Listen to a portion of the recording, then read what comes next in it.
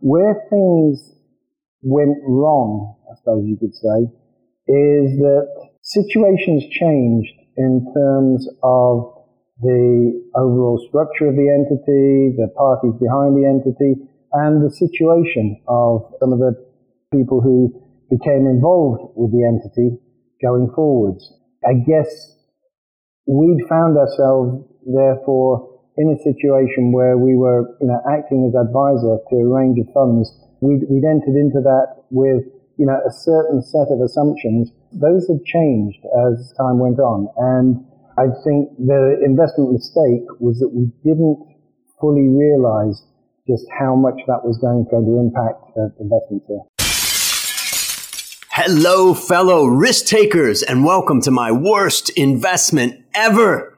Stories of loss to keep you winning. In our community, we know that to win in investing, you've got to take risk, but to win big, you've got to reduce it.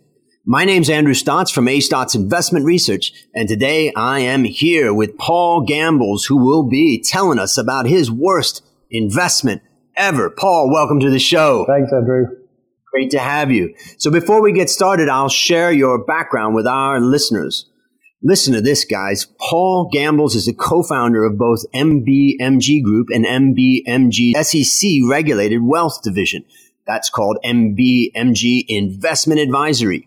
Paul now oversees clients' assets in excess of $1.2 billion. Paul is a member of the advisory board of Idea Economics and a well-known expert commentator who appears regularly on national and international television.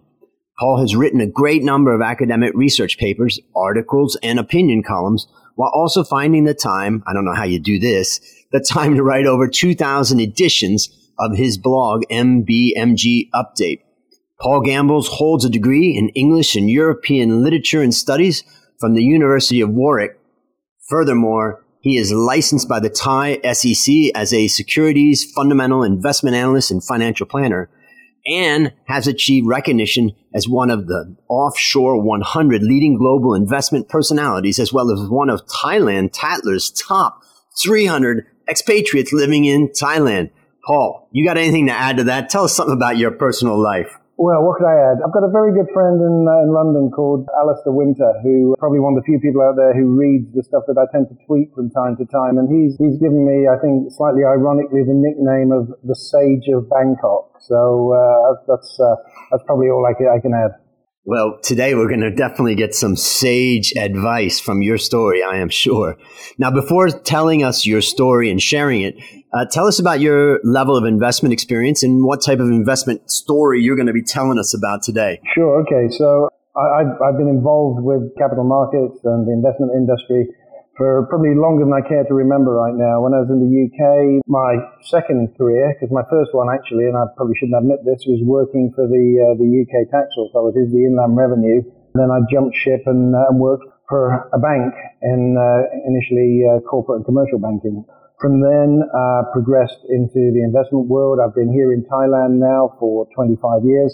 And the kind of investment work that we do, MBMG Investment Advisory these days, is, well, exactly what it says in the name. It's investment advisory. So we will do work for either private clients, corporate clients, some family offices, some institutional clients. And we'll look at things like overall asset allocation. Is it suitable to risk profiles? Does it optimize potential outcome returns? And we'll also do sometimes some work on specific assets. I guess that it leads into today's story. I was asked by an institutional client to do some work for them a number of years ago with a particular remit that involved looking at some investments primarily in Southeast Asia, but also some on a global basis. When I took up that mandate, when I entered into that role for them, I perhaps came across a situation that maybe to some extent turned out differently to how I might have expected. Okay, that's a good setup. So now let's go into this. I mean, the thing that we talked about earlier before we went live was the concept that, nobody goes into their worst investment ever thinking it was their worst, this is going to be my worst investment. So can you describe the circumstances leading up to this worst investment and then tell us your story? So one thing that we always do is every investment, we always try to understand, what's the worst possible outcome. There may be investments you make where you end up losing capital, you end up losing, say, 100% of your capital. But if you understand that on the way in and you understand what your risks are, then, you're making an informed decision. We always try to, analyze that using historic data or even thinking outside the box. We always try to make sure we know where the exit door is before we go in, which I think is that's a very common investment mistake. We've always preached to people about,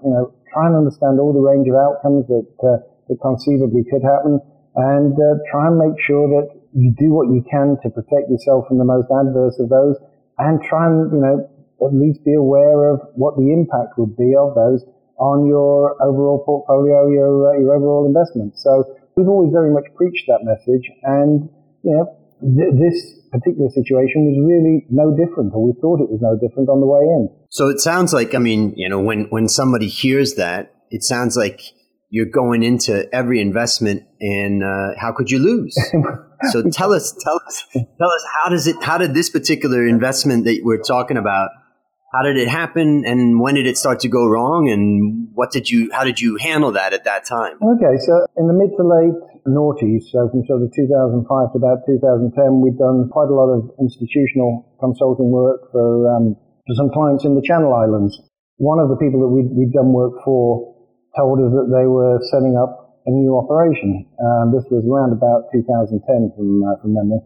And that new operation was actually going to be based in Mauritius. At that point, Mauritius was doing an awful lot to try and establish itself as an upcoming financial and investment center. It was offering various tax breaks as financial centers, offshore financial centers tend to.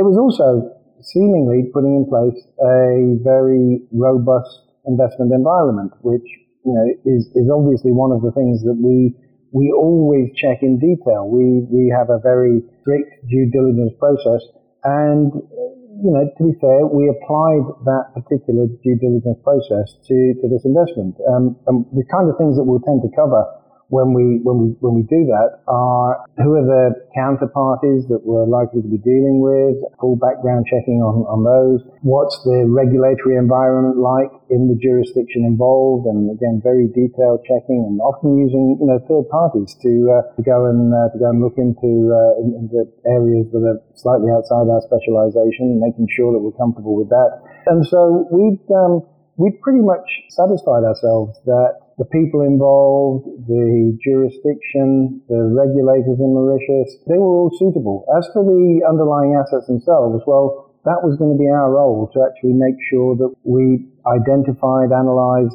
suitable underlying assets for the structure to hold. That part was never really a problem. The assets that we bought, or that we advised the funds to buy, they in general have tended to perform extremely well. An example would be that there was a convertible loan deal that we analysed in great detail for a Singaporean entity that ended up subsequently listing on the Australian Stock Exchange at something like, the conversion was something like 10 times the original loan amount. So the underlying assets themselves were, that was fine. That was our job. We checked all that out. Where things went wrong, I suppose you could say, is that situations changed in terms of the overall structure of the entity, the parties behind the entity, and the situation of some of the people who became involved with the entity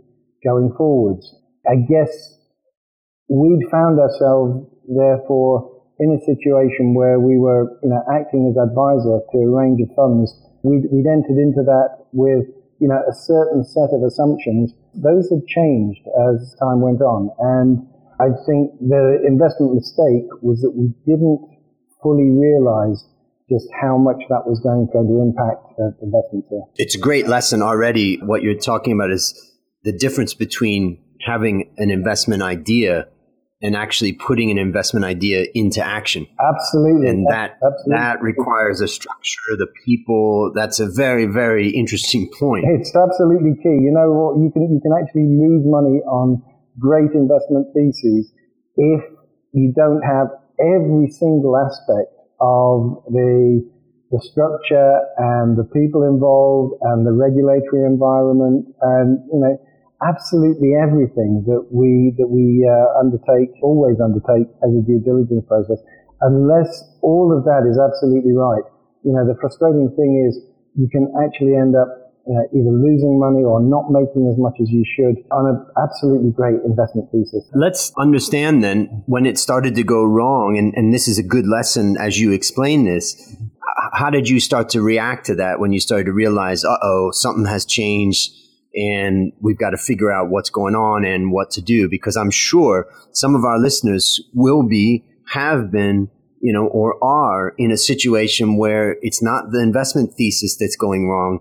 It's the people and the structures and all that's involved. Absolutely. So without getting into, reams of technical detail that would take hours and hours to go through. Good idea. Keep it simple. So the simple version is that the funds that we were advising were also, part of a larger group. I think we were advising something like 10 funds out of a group of well over 100. And because each fund was a self-contained legal entity, we'd essentially sort of just focused on doing the job that we were being paid to do, which was to advise these 10 funds. What transpired is that other advisors were obviously advising the other 90 funds within the structure. There was a really big question mark, which I think to this day is still largely unanswered, about a handful of the other funds within the structure. Some of those clearly entered into difficulties. I think, the quality of the underlying assets in some of those funds perhaps was a problem. As I say, I don't know the full background on those even today, but what I know is that around 4 or 5, I think, other funds that shared, the same platform, the same administration group, clearly had issues in terms of whether they were fully compliant, whether they were actually achieving their investment outcomes, and that prompted a response from the regulator in Mauritius. And the regulator decided initially to suspend the entire administration group. I think their view was if something had gone wrong with 4 or 5 of the funds, they needed to check the other 95 or so. They suspended the administration group and appointed, I think it was PwC, as third-party conservators to check the assets across the group. So far, that was, that's a reasonably responsible action. It's a little bit, you could argue it's a little bit kind of, scattergun, but we were very comfortable with that. We were shocked to find out that we were sharing an investment platform with funds where there were questions as to whether they'd been incompetent or possibly even worse. But we were happy that the regulator took action and appointed a conservator to check the assets. So within a month or two, obviously the stuff that we were doing got a very clean bill of health. And I think, most of the other funds on the platform got a clean bill of health too. At this point, though, found out that, I suppose, as all early stage financial centers do, Mauritius had perhaps experienced what you might call some growing pains in the 3 or 4 years since we'd undertaken our initial due diligence, which obviously we'd updated, but we hadn't found out that there were a number of regulatory problems under the surface that were all now starting to surface at the same time in Mauritius, and this led to wholesale changes within the regulator there, the Financial Services Commission. So we actually found ourselves dealing with sort of interim head of the commission. We found ourselves dealing with relatively new staff. And I suppose it dawned on us at that stage that the Mauritius regulators seemed to be staffed with some very bright people, some very well-intentioned people, but there wasn't perhaps the depth of level of experience that you might hope to find in a regulator in what was such a fast-growing and, reasonably significant at that stage financial center. So I was going to say that I think then led into some, I think it's probably fair to say, mistakes being made by the regulator in the way that the good funds were handled. I think they've probably gone and handled the problem cases okay. They kind of had a process and a template and a procedure for doing that. So I think they handled the 4 or 5 problem cases okay. They didn't really know what to do at that stage with the good funds. They'd already insisted on closing down the administration company and the platform. And so they suddenly had to try to find a way to rehabilitate a number of well-performing good funds that PwC had come and looked at, given a clean bill of health, and said, "Yep, all the assets are there, everything's fine. Essentially, these should all be allowed to carry on." What did you learn from this experience? I mean, it's a let's say a very advanced type of problem that maybe the average listener may not get. But tell me what you learned from it and how it affects the way you do business now. I think there is a potential kind of knock-on effect that affects all investors, which is, as you were saying earlier, you can have a great investment thesis. You can actually be holding assets that are appreciating in value, but unless every aspect of the mechanism surrounding those assets and surrounding that investment not only works at the point when you set it up, but also as far as anybody can, reasonably determine, is going to work going forward. Unless you have as much certainty as you reasonably can over that, then it almost doesn't matter how good the investment thesis is. You need the infrastructure to support that. You need the framework to support that as well. And you need to have, let's say, as much certainty as you can that framework isn't going to deteriorate, isn't going to change dramatically, isn't going to suddenly become something very, very different to what you thought it was when you entered into it. Now, I know that a lot of investors don't necessarily look at investments in that way. You see a lot of people sort of take that for granted, but I think the big lesson is you really can't take that for granted. I don't think we were guilty of taking that for granted. We did the work, we did the normal process that we do, and yet we still got caught out on it. So we've adapted our processes in a lot of ways. We've made sure that if there are personnel changes within an investment, you need to absolutely understand those. To really try to do everything you can to think what the worst possible impact of those personnel changes could be. I say one of the reasons we'd initially felt comfortable going into this were that we had some very long-standing connections. Those connections had actually changed over time, and the people that came in said we did our due diligence, they passed all the checks, but you just have to, I think, be cognizant of if the people are a part of why you invest, and to an extent they should be in every investment. You need to be able to trust the people. If the people are a part of why you invest, if the people change, you maybe have to reassess that in a way other than just making sure that the new people satisfy any due diligence that you can do on them. You perhaps need to ask that at a more critical level. And I think the other thing is when we did due diligence on Mauritius as a jurisdiction, when we did our due diligence on the service partners that the funds were using in Mauritius, that all passed muster. But again, that changed, that significantly changed over a relatively short period of time. And so again, I think, every investor needs to understand that. You need to do a regular, almost health check on the due diligence of your investments. I know it's not the sexy part of investing. We all want to look at, what the returns are going to be. We all want to put our investment theses into action. But actually, if the framework, if the groundwork isn't absolutely as it should be and doesn't 100% remain absolutely as it should be, you might find yourself in a situation that's not quite the one you thought you'd entered into. Okay, so let me summarize my takeaway from that. Basically, what I would say is don't miss the idea that the structure is just as important Absolutely. As the thesis. Absolutely. And I think, when we take that down to the average person's experience, when someone comes to you and they say, hey, let's start a business or let's start a restaurant or let's do this, do you have the shareholder agreements in place? What would happen if this person says, oh, I'm only going to work half time in this now? the different things that you need to put in place. So for instance, as I always say, investing in, for instance, startups as an example, I say that you've got to have trust, that you trust the person, then you've got to have a good idea, and then that person's got to have good execution.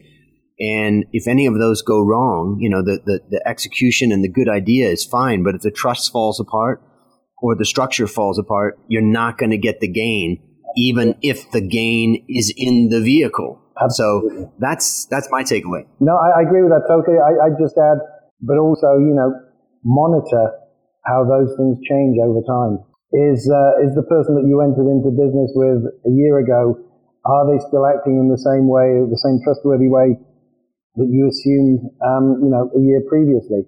Or if they get bought out by somebody else who has, very good credentials, well, be very, very careful about that. I'm not saying, you can never make changes in life. Life is all about change.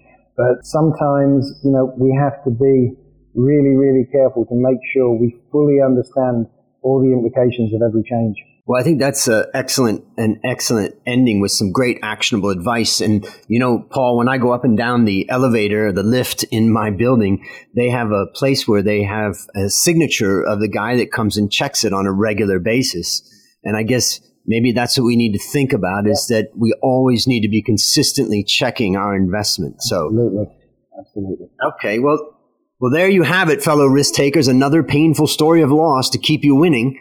To find more stories like this, previous episodes, and resources to help you reduce your risk, visit myworstinvestmentever.com. As we wrap up, Paul, I want to thank you again for coming on the show. I know it's painful talking about our losers, but our listeners are winning.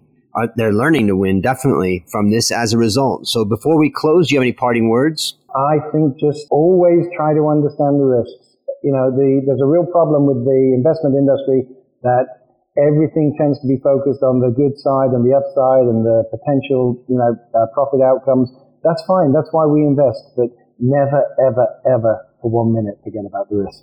Boom. That's fantastic. And I think that's a good reason why Paul joined us on the show, is to share about risk. And that's what we're about here. So there you go, fellow risk takers. Another great story to help you to create, grow, and protect your wealth. I'll see you on the upside.